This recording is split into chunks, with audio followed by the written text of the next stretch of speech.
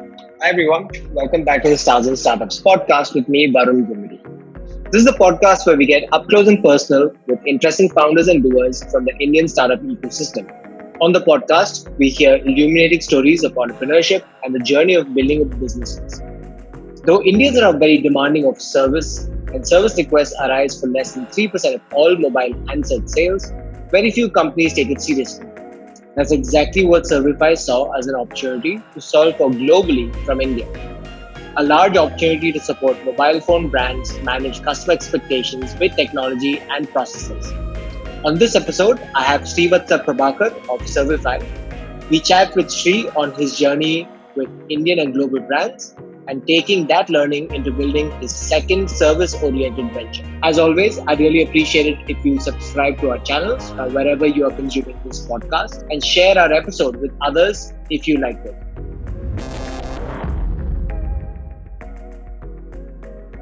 Hey guys, welcome to the podcast. Today we have Srivatsa, who is one of those humble founders. He's a second-time founder, but the interesting thing is his company, Servify, probably covers the smartphone you're currently watching this video or listening to this podcast on. The company covers the warranty period for a lot of smartphones, including Apple, Samsung, Xiaomi, OnePlus. So we're going to dig into it a little bit. A lot more interesting things that Sri has done, and he's talked about entrepreneurship. So let's say hi to Sri today. Hey Sri, how are you doing? Doing good, Varun. Thanks for calling me. It's been a pleasure to talk to you always.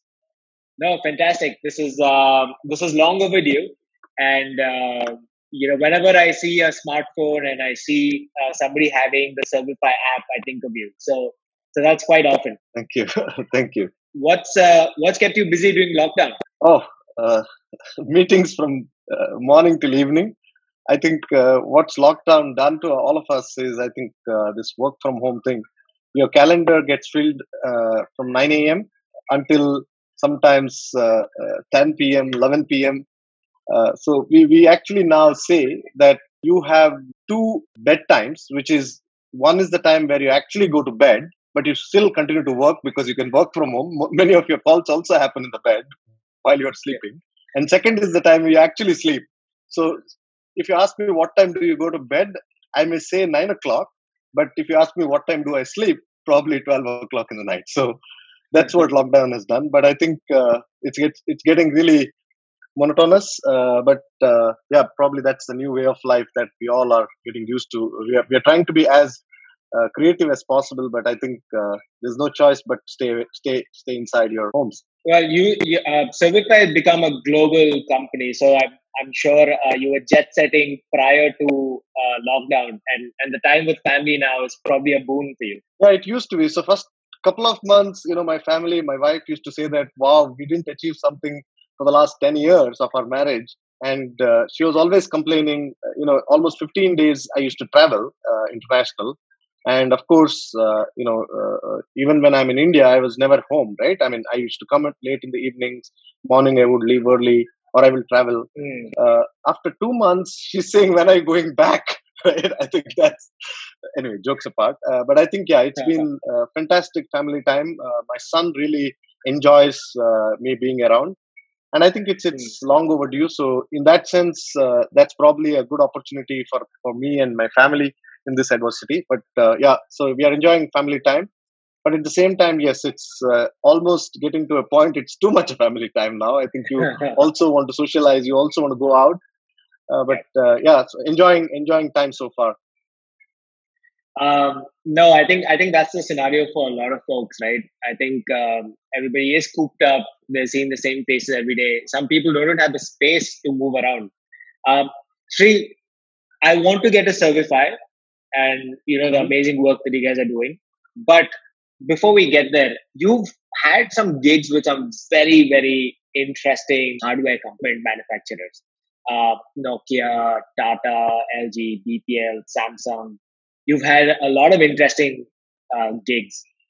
What was your most favorite of them all, and why? You call it interesting, but that's interesting. Believe me, everybody around me, of course, other than the folks that I used to work with, always thought Hmm. my work was boring because, like I always say, it's not sexy, right? It's service, customer experience, customer service. So people really did not think my work was, sexy, exciting, interesting. But I think I always loved what I did. So I started my career with BPL, though I would have liked to be on the sexier side of all those businesses. But I think as destiny and luck would have it, I was not on the sexy side, and that's where I think the opportunity also lies today, where we are building probably a category and a business which we are very, very confident because nobody really participated in that opportunity. But coming back to when I started with BPL, yes, they were the largest manufacturers and sellers of TVs and refrigerators and washing machines. So they were category leaders in those days. So we always used to call them the Apple of India then, right? So BPL was my first company. So if you ask me, out of all the companies, so I worked also with Samsung, Nokia, Tata's in the past. But if you ask me, one of the companies that really set the foundation for me as a person, as a corporate executive, as an entrepreneur, is certainly BPL.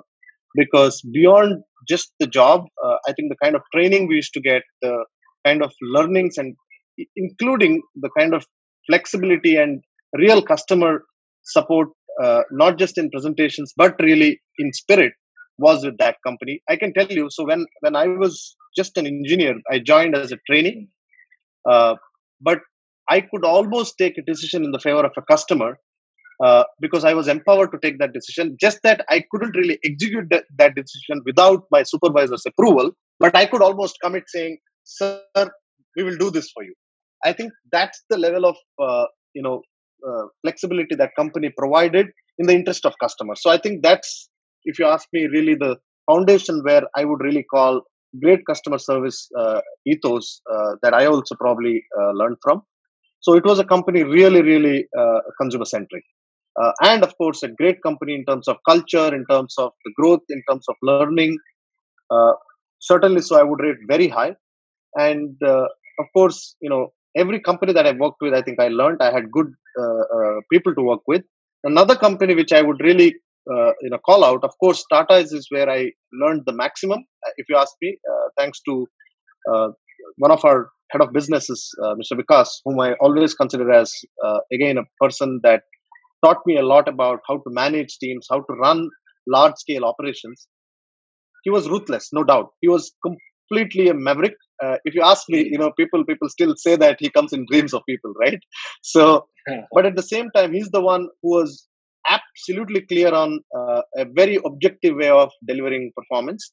So he's the one who taught all of those critical aspects of how to run unemotionally when it comes to performance, but at the same time, love what you do and enjoy what you do.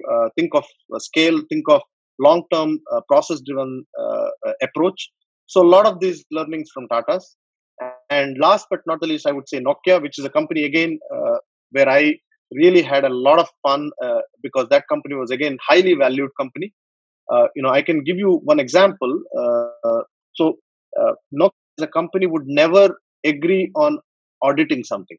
So when India as a company, right? So I think somebody recommended for an audit of partners. Uh, it was completely unheard of in the headquarters of Nokia. They said, "What the hell? How can you not trust your partners and you want to conduct an audit on them?" It was almost like you're asking something that's absolutely unfair, because the company always thought that we should believe in people, we should believe in our partners, and if you have not got the right partners, it's a problem at our end, not at their end. So I think a lot of these I would say values, I keep learning from all these associations, and I continue to do that right from my entrepreneur days to my friends that I work with, or the companies that we work with. But if you have to pick these three I would call it as my great learnings in the corporate world. That's awesome. I think they're all great brands in their own right. BPL. Correct. I still remember the tagline: "Believe in the best." I Yes, believe guess, in the best. Yeah. and I think a lot of people will remember some of the electronics that they probably own, and I think that's been a resurgence of the brand more recently. Yeah. Sri, your last gig prior to starting up was with Nokia, right? Correct. And was that at the time when they were going through turmoil and when they had to kind of No. yeah? No, so I left when Nokia had 70% plus market share in India, globally Hmm. 40% plus. Probably they were at the peak of their game. I would also Nice. call probably the game of arrogance because they were market leaders. They didn't do anything wrong, right?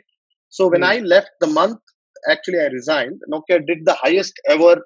I think they crossed 6 million sales that month.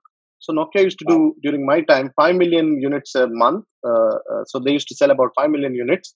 And the month I resigned, it was over 6 million units sold. So certainly when I left, of course, everybody, family to friends to including our CEO of the company said, "This is the biggest blunder you're doing."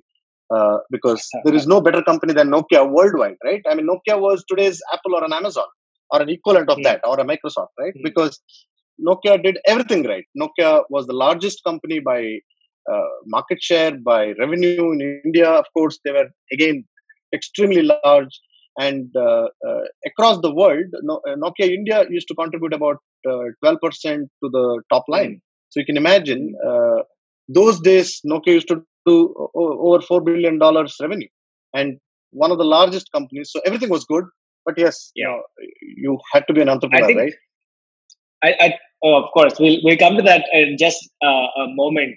But I think people our age um, would have had their first phone as a Nokia phone, right? I think Yeah, a lot of people would have had their first Nokia phones, rather their first mobile phone would have been a Nokia feature phone at least. And then, yeah, obviously Nokia didn't transition very well into the smartphone segment. So I think a majority of India today wouldn't necessarily remember Nokia from those days. But I still think a lot of feature phones, even for a short period of time, was a Nokia phone. I think people enjoyed having that. Was it gut wrenching to see the hardware business go through the turmoil that it did, being yes, of course. Alan? Ab- Absolutely, absolutely. I think there are a few things Nokia didn't do well. I mean, you can still remember, right? Thin pin charger hai kya? So Nokia transitioned from a thick pin Yeah. charger, which was a feature everywhere. People would travel internationally, but wouldn't carry their chargers because they knew Mm, that there will be a Nokia user somewhere where I can get a charger. So you can imagine right. that's the kind of market share and reputation they had. And then they moved into thin pin from thick pin. That was the innovation then, right? So people would ask this question: "Thin pin charger hai kya?" So coming back to your question, Varun, yes, it's really really sad. I think the problem was, uh, companies need to pivot at the right time based on what the customers tell you, right? So I think Mm, Nokia really didn't pivot well. I'll give you a couple of examples. So Nokia started yeah. something called as Nokia Money. Okay, this was during our time in 2009, 2008. Nokia Money is nothing but your phone pay or Paytm today.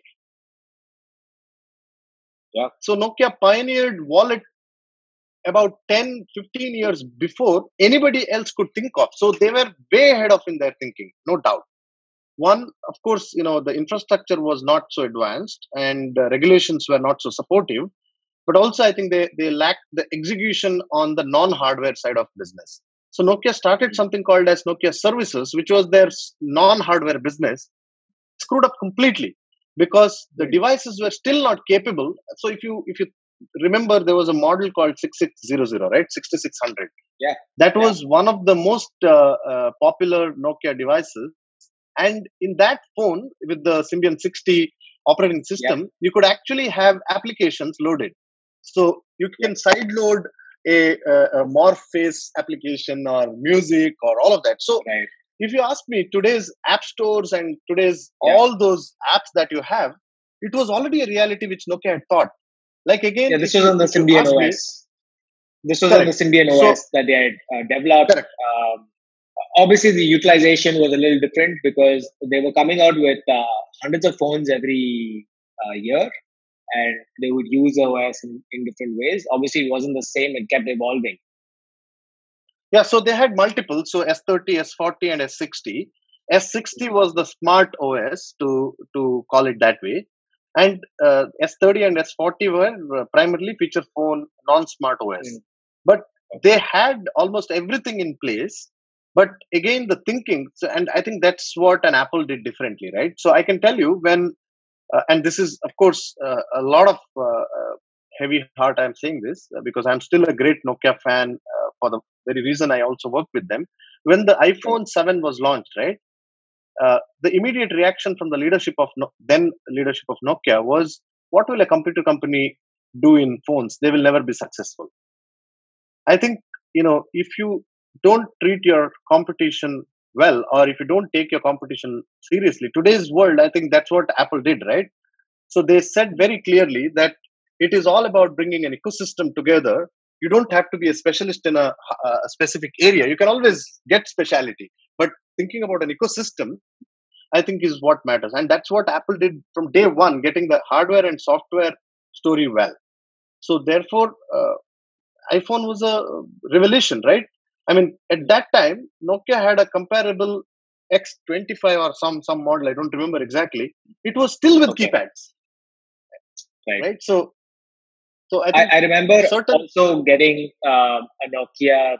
So this was in 2010, and I bought a Nokia. And I'm like, I'm not going to give into this whole hype of the Apple, and I wanted to stick with a Nokia. I remember getting one with a pencil, and you're able to. Yeah, that's the And model I'm even referring to. Yeah, so, even that was a little tough to actually access. correct.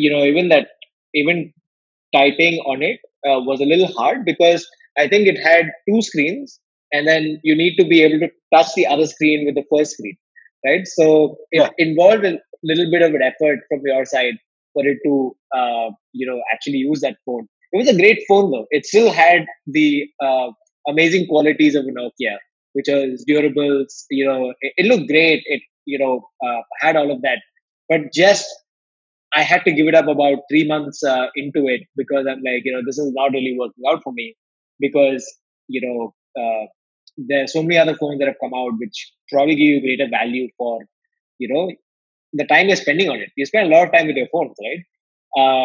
yeah. Sri, so when all of this was happening, you kind of, rather, when Nokia was at its peak, you said, okay, I'm going to take a break and I'm going to go do my own thing. And the entrepreneurship bug bit you. Uh, what was that big idea that you wanted to go and pursue, and why? Okay, so I think I always wanted to be an entrepreneur. I mean, every company where I worked, I never worked really like I should do this because this is my job. I always did it as if it were my company, right? So I think that attitude stayed all along. And of course, many a times you would also think, shit, man, it's time now to really move on and do my own because this company is not accepting my idea, right? So I think these things always happened. It probably required that nudge. And during the Nokia time, I think I had an emotional moment, which was losing my parent and not so cordial comment by my supervisor. And I said, this is it. So let's start.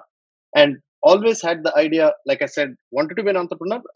What else did I knew? I didn't know anything other than service, to be honest. I mean, that was my area of expertise. And of course, we always wanted to see service as a differentiator. And while everybody believed in it, but again, service always was treated as a cost center. It's a liability.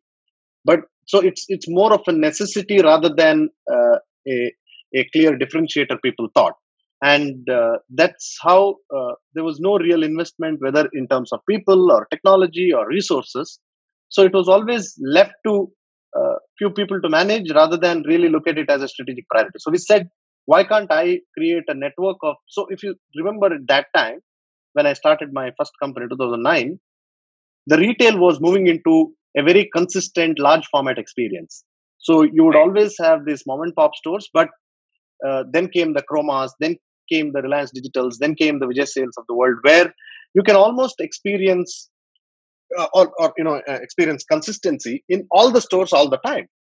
But at the same time, think of it, when I was with Nokia, we had 740 odd service centers. If you ask me as a consumer, the consumer would have 740 experiences if he has to visit all of them. Because though they are all looking the same, but the experience would vary because they were run by 740 entrepreneurs. and they would all run the way they would want to run, because while they were all processes on paper, but execution was never there, because there was no platform to manage, there was no consistent KPIs to draw. So we said, so my idea was, why don't you create this consistent experience and create a branded service experience too on the after sales service, like how Chroma is a brand that you can visit for retail or buying. Why can't you visit to TSS for service? And that's how we started. And the first company that actually heard our story, believed in it, was Apple. Obviously, because they were very ahead of others on customer experience, and that was the time when Apple was not too big. They were still dependent on service through carriers. So we started the first service center in Thane, and that was an Apple exclusive experience location, and that's how I started. So luckily, many other brands thereafter. We created a large network, and it was again a complete asset light model where we created franchise operations, and therefore we're able to scale significantly without much investment. So it was bootstrapped. So that's how the scale and whatever we achieved was achieved. So that was the big idea, if you ask me. Wow. So you scaled that business, bootstrapped, and then exited that business in about 4 years, 5 years? Yeah, about 4.5 years. Yeah. But it was primarily the objective was to offer a consistent service delivery for these brands so that they wouldn't have to worry about that aspect. You and your team would basically take care of that experience, right? Yeah, so I will explain what used to happen. So typically, if you see, if you have to be a large format service entity, which means you're servicing, let's say, 5 different brands, what would happen is an Apple would have a certain process and therefore a certain system. A Samsung would have a different process and a different system, and a Motorola would have a different process and a different system. Reality was they were all exclusively being run by individual owners and small entrepreneurs, so they could still achieve something of that control. But when it comes to large format, and a company like a TSS then had to manage, imagine, can I actually control my operations? Getting into 5 different platforms, not possible. So what we said we will build an overarching platform to manage my operations and plug all different processes of different OEMs. Therefore, when I run, I consistently use one interface. My team uses one interface. But again, we adhere to the norms defined by the brands, and that's how we built. And on top of all of that, if you ask me, none of the OEMs, and that's a reality even today, which is what then led to Servify. Most of the OEMs also had platform to manage more of parts transaction, inventory, and etc. Nothing to do with the consumer, because only 5%, 4% customers would come for service. So nobody built a kind of a CRM.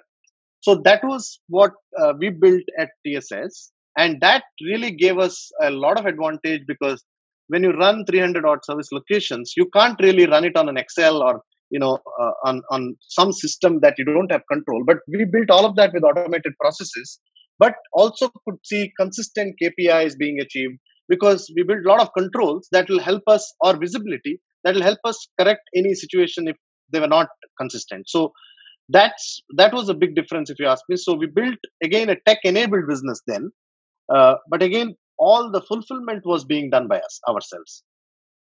No, that's a great story. I think there's a lot to learn for folks who are seeing behind the scenes, right?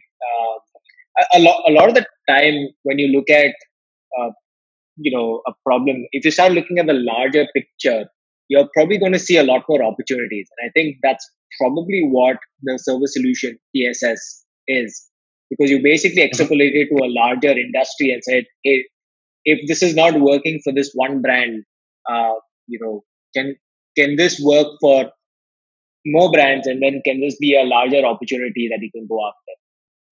Can you tell our listeners what exactly is Servify today? How does it interact with the customer? Servify, if you ask me, we are an enterprise business, right? So we are not a direct to consumer business. Therefore, if people don't have our app or don't know us, we are okay with it. We are like the Intel Inside. We are like the Qualcomm.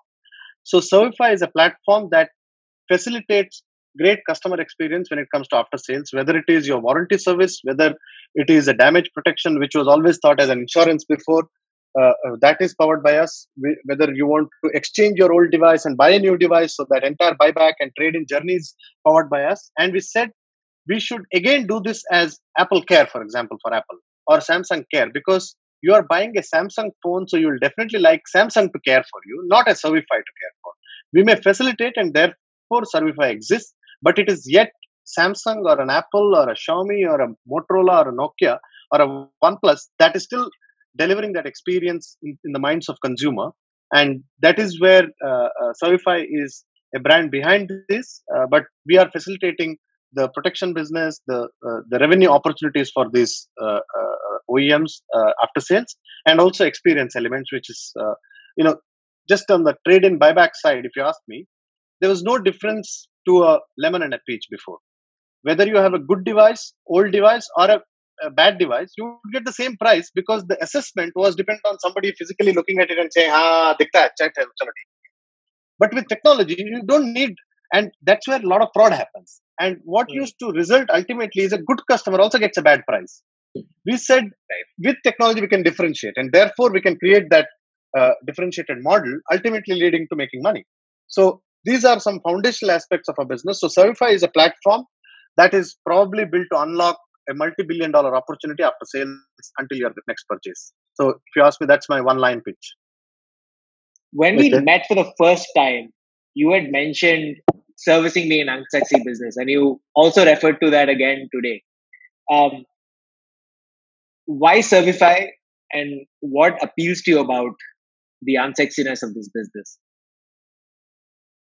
So I think, again, going back to basics, service is your right, as a consumer. Unfortunately, it was always made to believe that you need to demand to get something. I think that's almost across the globe. Service is consumers' right. So there are consumer laws to protect that.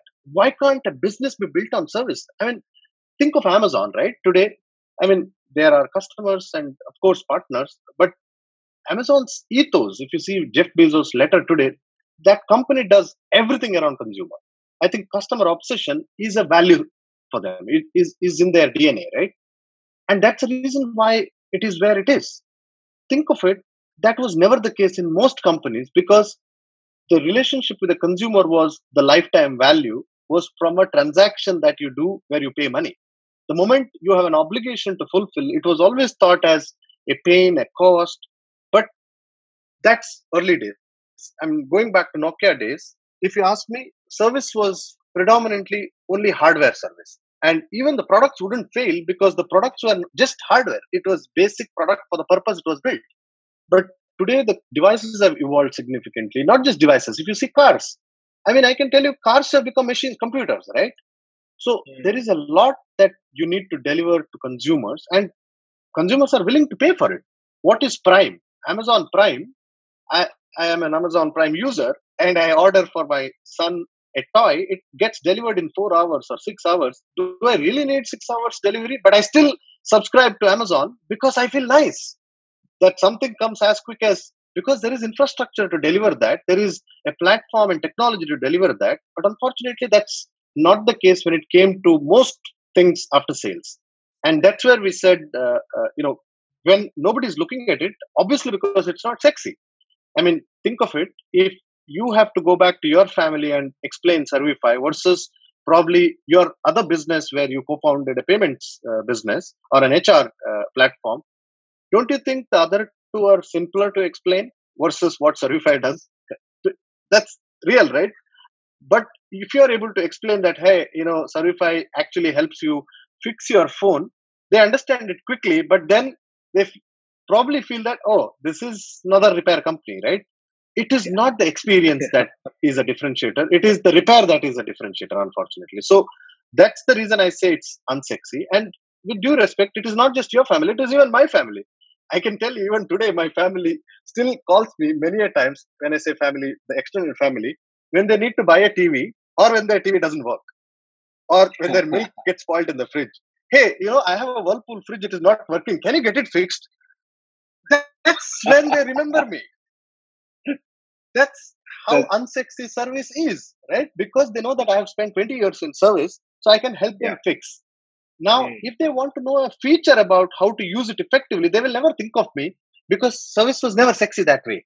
Even if you go to the website of a company, let's say you want to make cookies on your microwave. Do you think where do you get any assistance from? Google, right? Not from the company YouTube. that manufactured the microwave, right? Or YouTube, right? So that's how unsexy that industry was, which is what we believe we are trying to change one step at a time. But yeah, so that's the unsexy part. And the also the reason is, of course, that's the only space I understand probably, or have a lot of conviction on. So that's again back to why I'm in that space. But definitely third very important aspect is when it is unsexy and when you have less people really participating in a very large opportunity, I think you are almost able to create a category or make a significant difference. And that's the reason. If you ask me, money is no more a driver or a motivator now. It used to be, no doubt, it is important. But like I said, it is about the difference that you're able to create rather than the money you make. So certainly there is a significant opportunity because of the very unsexy nature. A lot of these companies like Apple, OnePlus, Xiaomi, which is now one of the largest manufacturers in India, providing mobile phones, when they have such scale, when they have large enough user base, have all the ability to manage their users themselves, why do they look towards a third party, somebody else to provide the experience? I would imagine Sure. there's always a cost saving, when they're able to move that outside and then basically squeeze a third party for costs and not have to think about it. But also the philosophy these days has changed in terms of, I can be a top provider only if I have all of these, check boxes, including great service, because, you have your phone for a long period of time with you, and it has become a very important part of our lives. So I'm curious, why Servify? Why would they choose a third party? Sure. So I think, first answer to your question is certainly over the last few years, maybe a decade or so or more, the perception about Servify within the OEMs, within the brands has certainly changed. So it's no more a presentation topic. They genuinely want to deliver service. So I think that's a big help for us as a company or people like us. So I think companies really want to deliver great experience. But at the same time, they have a core business. Xiaomi or an Apple or a Samsung or any of these companies, their core business is designing great products and distributing them to the end user, right? They're not manufacturing it themselves. If you ask me, who manufactures the phone themselves? Maybe very few. They still outsource it to a very large manufacturer who is specialized in that. So a lot of yes, correct, right? And same way selling. Are you saying Apple cannot establish its own retail stores across the country with the money they have and the scale? They can. Why do they still sell it through third parties? Why do they still sell through Amazon? Why do they still sell through Chromas of the world and Apple retail partners of the world? So I think many brands, and that is applicable to almost all of these brands, their DNA is to design great products, distribute and make sure it reaches the hands of every single consumer that they target to, and keep maintaining that innovation cycle on. So they're spending a lot of time in building the next future products, which is where innovation and all of that goes in, rather than transactional aspects which are not core to them. And that's exactly where I think we come in. And when it comes to after sales, like how you have within a product, imagine if you go to a Foxconn, which is a contract manufacturer of choice, let's say manufacturing for 5 different brands or 8 different brands, if they have to source camera for a particular product, whereas camera manufacturer is the same, it may be different camera on an iPhone to a different camera on a Xiaomi phone. Don't you think they have economies of scale to go back to that manufacturer and therefore able to consolidate at a total bill of material of the product? And that's exactly what in service also we are able to do. For example, if I sign up with the FedEx for logistics, because I do logistics activity for 5 brands, my transaction volume is significantly higher, and therefore I'm able to get a better price and better attention. So if you ask me, the brand's objective, except probably few, it is not really to squeeze per se, it is to get economies of scale. So I think that's the second advantage they get. Third, since this is our core business, we will write processes that are more scalable and sustainable, and we will always be ahead of probably what's going to happen because we also want to be in the business. I think that gives them a visibility of futuristic changes that they can quickly adapt without real investment, which is again on a non-core. So I think these are some of the reasons, if you ask me. So I would put it very positively that they're not focusing on what is not core to them, though it is an important KPI to achieve, like how you want to achieve sales targets, but they don't sell themselves. Same way, services, they want to deliver great experience, and therefore they still own the process. It's just that they don't make it happen. They don't deliver it themselves. Does that answer Yeah, your I question? think it makes a lot of sense. Basically, what you're saying is that we will take care of delivering the process that is set up. It's just that Apple can't be everywhere, and hence we take care of it for them. I think it makes a lot of sense. Shopify is present in about 30 countries, right? Or is it more? Yeah, it's more because when you say Europe alone, that gives you 26 countries. So regions is what I would probably prefer to call. So we are present in North America, that includes US and Canada. We are present in Europe, all across Europe now. Our services are available for specific brands. We are present in Middle East. We are present in India. We also have subsidiaries in Australia, Singapore, and China. China we have presence, but more from a supply chain and relationship management. So we are present in multiple geographies. We are setting up in Saudi and Hong Kong and also in Israel. So we are scaling up. But yes, it's a global business now, and that's because we took a very structurally different approach, which was everything based on a platform.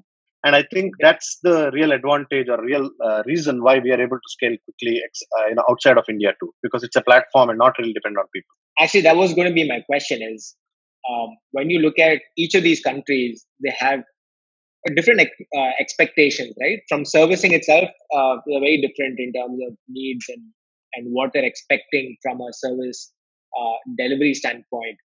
What were some of the things that you had to plan for in terms of enabling service? Because service is looked at a not so scalable process. It's a people driven process. And when you say platform, what were some of those aspects that drove to creating a platform, and what is part of this platform?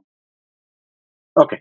So I think one thing which was common across the world, and it is still the same, is service still needs to be demanded rather than delivered without asking for it, right? So I think therefore there is clear view. And secondly, we are not really changing anything from a very basic delivery model perspective, because there are still those thousands of delivery fulfillment partners. And for example, TSS, my earlier company, or B2X, it still exists, right? It's just that we are now almost building a layer that brings everybody together. And that's the reason you're able to better the process. So, one, if you ask me, did you do any innovation? Process innovation, yes. We brought a lot of efficiency because technology can bring that efficiency without having to follow up with people. It was in service business. If you ask me, what is the technology that is used the most, it is probably WhatsApp and Excel.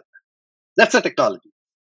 And here you built a technology which is actually bringing everybody in the same, everybody in the ecosystem on a same platform, and which therefore helps you deliver consistently every time and everywhere. So let's say there are physical and digital channels, whether it is app or web or physical service center or a call center or a retail store. Unfortunately, the experience was very different in all of these channels, which is what we kind of, I would say, made it consistent with the platform. So to that effect, if you ask me, what did we do differently? We brought the existing or many of the existing providers on the same platform, because now the platform also gives you that transparency. So it brings efficiency automatically, because you can go back to somebody who's not doing well and say that, hey, I'm taking you out of the platform, I'm throwing you out because you're not delivering. And which is not therefore dependent on them saying how well they did versus now us telling them how well or bad they did. So I think that's why we are able to scale. So again, we are not just a service play. One, that service play, again, we couldn't do it on our own unless the OEMs or the brand owners really felt the need to deliver that. So two things, if you ask me, really changed. One, the technology platform helped us bring that consistency and scale. But at the same time, it could be democratized only when the OEMs who actually have the power and muscle to make that happen. And that's the reason we are able to scale across the world. What is the secret sauce then? What is it that they're So, signing up for? one, because nobody really focused on this non-sexy business to bring, see, it is operationally intense. Imagine I have close to 90,000 retailers on my platform. I have over 17,000 service providers on my platform. Think of it, getting each of those 17,000 service providers on the platform. Do you think it would be easy getting those 90,000 retail? And I have a 5-member sales team, 9-member ops team. So just think of it. And if you have to do that, and if you need to build a platform to do that, I think we did a lot of innovation on the process side, making the whole process prepaid, making the whole process self-serving. There is amazing dashboards and visibilities. It is self-learning. A lot of these aspects which actually created that edge. But if you ask me the secret sauce, it's just getting everybody aligned with that common objective, and which is what is the toughest part, if you ask me. Sri, you probably have incredible amount of data that's coming in with over 1 billion handsets that are probably under under the Servify umbrella. Does this lead to other interesting business models above servicing or as an ancillary to servicing that could become valuable? So we almost follow the Vegas principle, right? What happens in Vegas stays in Vegas. So for us, data is not our business and will never be our business. It will be to improve our delivery model for our partners. So we will never misuse the data. So it is never going to lead to any ancillary business. Yes, you are right. We have tons of data, tons. I mean, I can tell you, it's tons of data, right? But whatever happens inside the platform stays inside the platform. So we will never do any of those promotional activities, cross-selling, without that benefits our partners, which is the brands. But otherwise, data is only to better our own business model performance, but not to really piss off the customers with selling. I can't really sell I would say a washing machine to a phone customer, even if I know that he will probably buy, because that's how serious for us data is. But if you ask me, yes, we have tons of data, which also helps us. I think if you ask me one aspect, yes, how will it help? If I have to be very objective about a decision, let's say we have partnership with carriers, with the financial institutions, with the OEMs. So we have a lot of data on affordability behavior of the customer also. So tomorrow, if I want to launch an affordability based service model, certainly I will use that data. For example, today, if you want to buy a product, you have EMI option, which is provided by the banking or financial partners. But tomorrow, why not service also you can buy on a subscription model?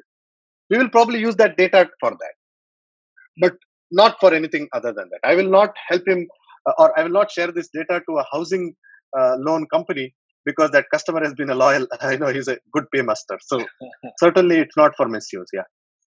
I mean, it's important, to have those boundaries, right? I think the firewall is required to shield a lot of these, the trust of different carriers coming to you and the customers who are coming to you. Correct. Sri, you're a second-time founder, and I believe this time around you took on a little bit of external capital to basically, kind of blow this up.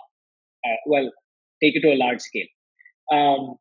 You have incredible investors. You have, investors like bNext, Iron Pillar, Bloom. They probably backed you early.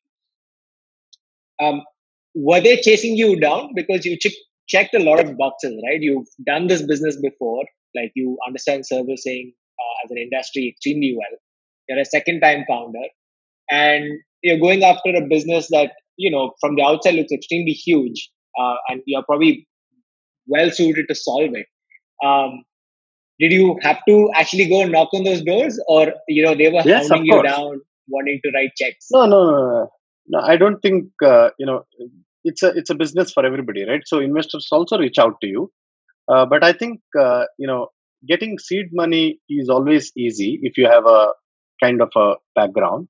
But I think as you scale, you need to really convince every moment of the day while you may have good investors, I mean, we were lucky that Iron Pillar backed us despite the lockdown and coronavirus situation. We actually raised our Series C during this pandemic. So that's because there are good people, they believe in our business. But certainly, every investor goes after good opportunities, and that's not really wrong. But at the same time, however successful you may be, you will still need to prove a business model, right? So it's therefore us always it's mutual in that sense. But new investors, I can tell you, getting money was not easy for service related business, right? One, like I said, it's not sexy. And where do you bucket? You're saying it's a platform, but you're actually responsible for the customer experience. So it's not really a SaaS play.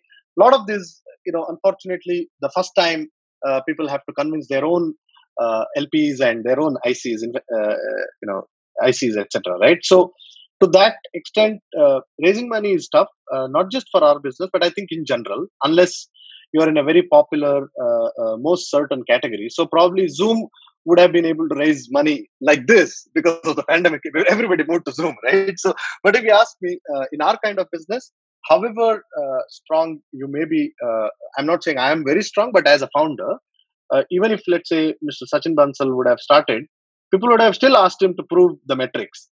So, in my view, therefore, raising money is difficult, not easy. We were lucky that we got good people to back us. And as we are scaling and people are hearing good things about us, we have more and more people interested. But I can tell you, these are only leads that doesn't really lead to our investment, really, but to a good, healthy discussion. What changed from the last time to this time? Because last time you wanted to build a company bootstrap, or either by choice or by force. What changed this time around? Yeah, last time, if you ask me, I didn't know anything about startup. I knew that I'm building something of my own. So it was more about passion only. Didn't have the real knowledge of the startup ecosystem, to be honest. I was not even giving interviews like this. So it was all about solving a problem, and you knew that you would eventually make money. So I think not mature enough also, I would say. And taking money was always considered, because we were told when we were small that you shouldn't take money from outsiders. And when you take, then you'll lose sleep. So never took money, and we were always thinking taking money was bad. But I think as you are scaling and building a large business, I think you need capital, and there is no harm in it. It's just that if you take from bank, it was always considered okay, but not from VCs. But I think because you need to answer a lot of probably at times stupid questions also. But I think you need capital to grow your business, and that's a reality that I learned quickly after my last business. And that's the only reason why we are able to scale globally, because you need to invest to reach a certain stage. You need to keep investing, because when you are building large business, I think you need to wait and have patience to really get the cycle going, because it's a longer cycle that you're working on. So as we speak, it's been 4.5 years now, and this is now we are seeing break even, but at a scale. So I think that kind of investment was necessary to build a global business. If I had not taken money, I would have still been building, but not really a large enough business that could impact everyone. More recently, I've seen you talk a little bit more about entrepreneurship, and there's one video that I watched, which is called the 6 C's of entrepreneurship. I want to basically diverge a little bit, and I want our audience to also hear from you on some of those aspects. And before the call, you mentioned the 6 C's have become 8 C's. So what has changed between the two? And can you take us through that? Sure. So by the way, the evolution of all these 6 C's and 2 E's, and I think just coincidental, right? So when you're talking to few people and say that, hey, this is something we should adopt as a company. But if you ask me, the basics on 6 C's is my own experience as a founder, as an entrepreneur, right? And therefore, it's very real.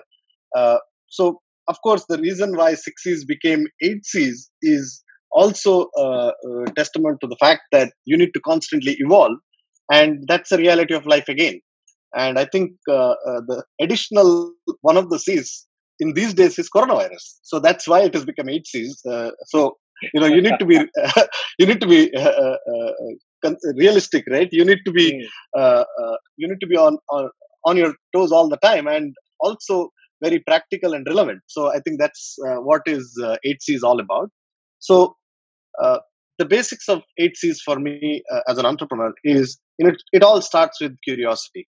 So if you remember as kids, and many of us, I'm always giving example of my son who comes with all those questions. Many times you may even get irritated, but he has no ego, no hesitation to ask because he wants to learn. I think that's exactly what gives him that knowledge, and he becomes a better man. And imagine, all of us tend to think that we know it all, and we don't ask the right questions, and that's where our curiosity really ends.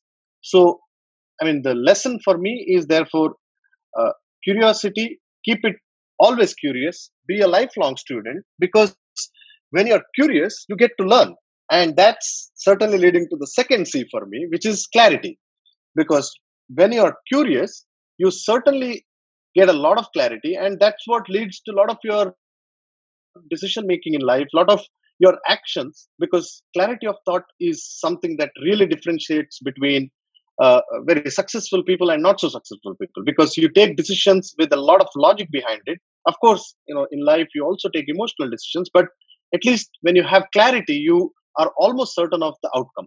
So I think that's my second C. And this is again very relevant to you being an entrepreneur also, right? Because you need to know what exactly you are driving after. Is it fame? Is it real business value? Is it value to your shareholders and stakeholders? Stakeholders, when I say, it includes the consumers.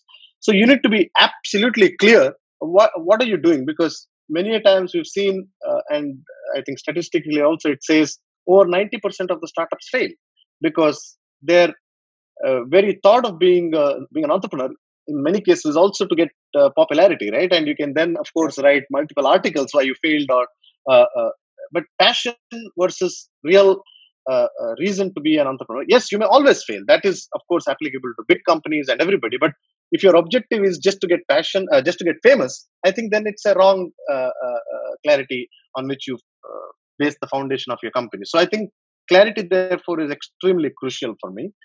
Uh, Third, certainly, is commitment. That's the next C, because if you don't have the commitment, you need to uh, really probably be ready to lose a lot of things to achieve something. That includes starting with family, right? You asked me a question: how does my family react now? I can tell you, for almost 10 years, right from the time I got married, and that was the very next year I started my first venture.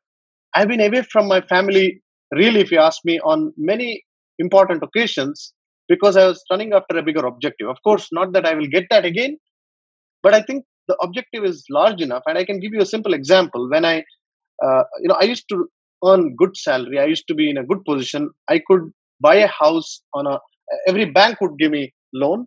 I could buy a house, and frankly, my family and my wife used to always say that, why do you live in a rented house? Why can't you buy, even if it is a small one bedroom? Because in Bombay, having a one bedroom house is also not so easy, right? It's expensive. It's close to about $200,000.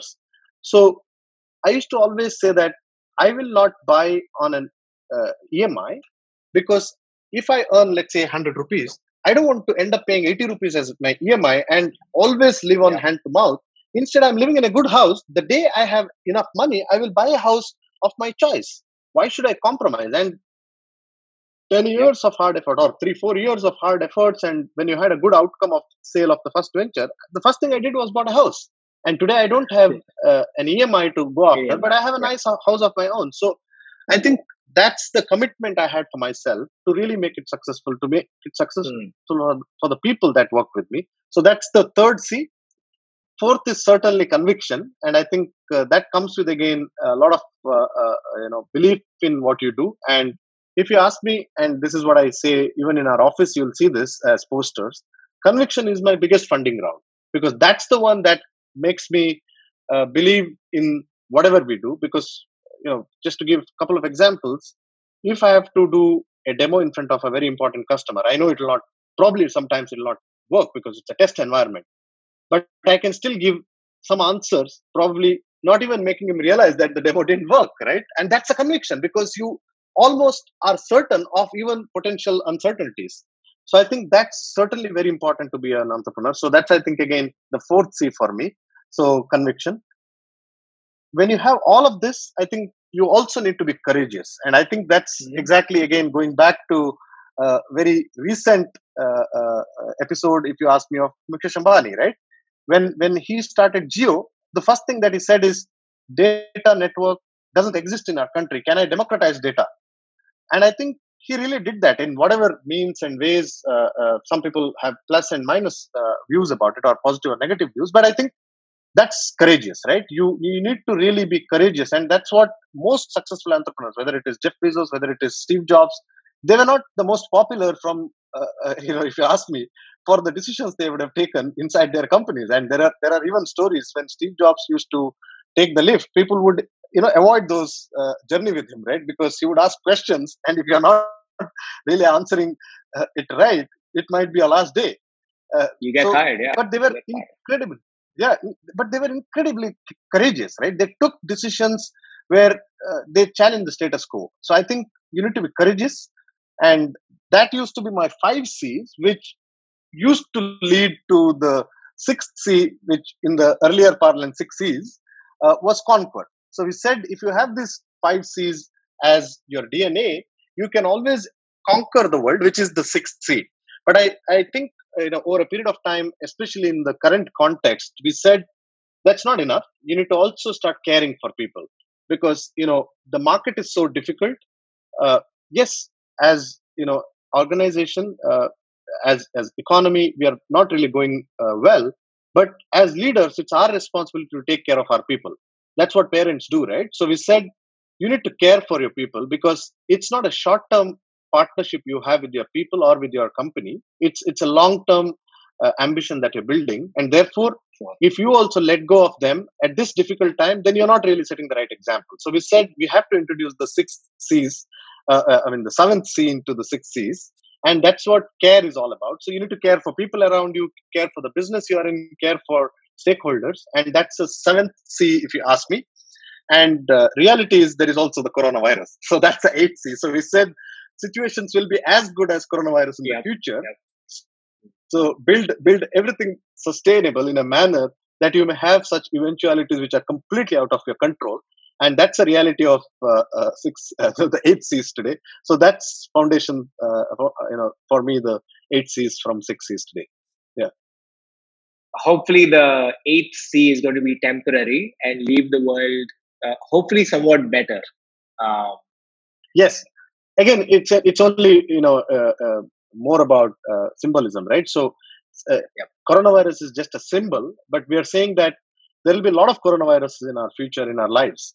And that's exactly what you need to be prepared for, because you can't always predict everything in life, and you need to be ready to manage such uncertainties. And that's exactly what coronavirus has taught us. I mean, think of behavior change, right? Work from home. So all of us are today so productive, rather more productive. And especially in Asian markets, people always thought, and I can say even I felt probably sometimes, that many people need bosses sitting above their heads to work or deliver results, right? And that's the reason work from home as a culture was never appreciated in our country or in many Asian countries. But today, I can tell you, people are more productive sitting at home. Look at the channel behavior. I mean, many big companies had just a very static website. Today, they are expecting them to be an Amazon, right? I mean, I will not name them, but think of it. Many big companies had just a website, or not even have a good website that was up to date. So I think there is significant behavioral change, which is what the coronavirus has taught us. There's definitely a lot of rewiring, and those who thought good websites and good processes were left to only new age businesses and not for them are now seeing reality very differently. Hopefully it is, like I said, it's just going to leave the world in a better way with regards to a lot of processes. I think work from home is a very good example, right? I think I covered this in a couple of episodes prior, but we've moved from not embracing work from home before, because you always thought people wanted to do other things and not actually work, to now saying, what, we have actually figured out a way to work from home, and hence people will be more appreciative of the fact that people are taking a work from home, and probably they can expect a delivery at the end of the day, for example, right? Yeah. What's the COVID outlook now? What's next for Servify? Yeah. So, with due respect, this was the time which actually helped us scale our business significantly. In fact, June was our best month ever in the history of Servify. July will surpass June numbers also as the best month ever. So we did over 200% of our target, largely because, while on the one side the shops are closed, there is lockdown everywhere, but I think the channel behavior shifted quicker than that we thought.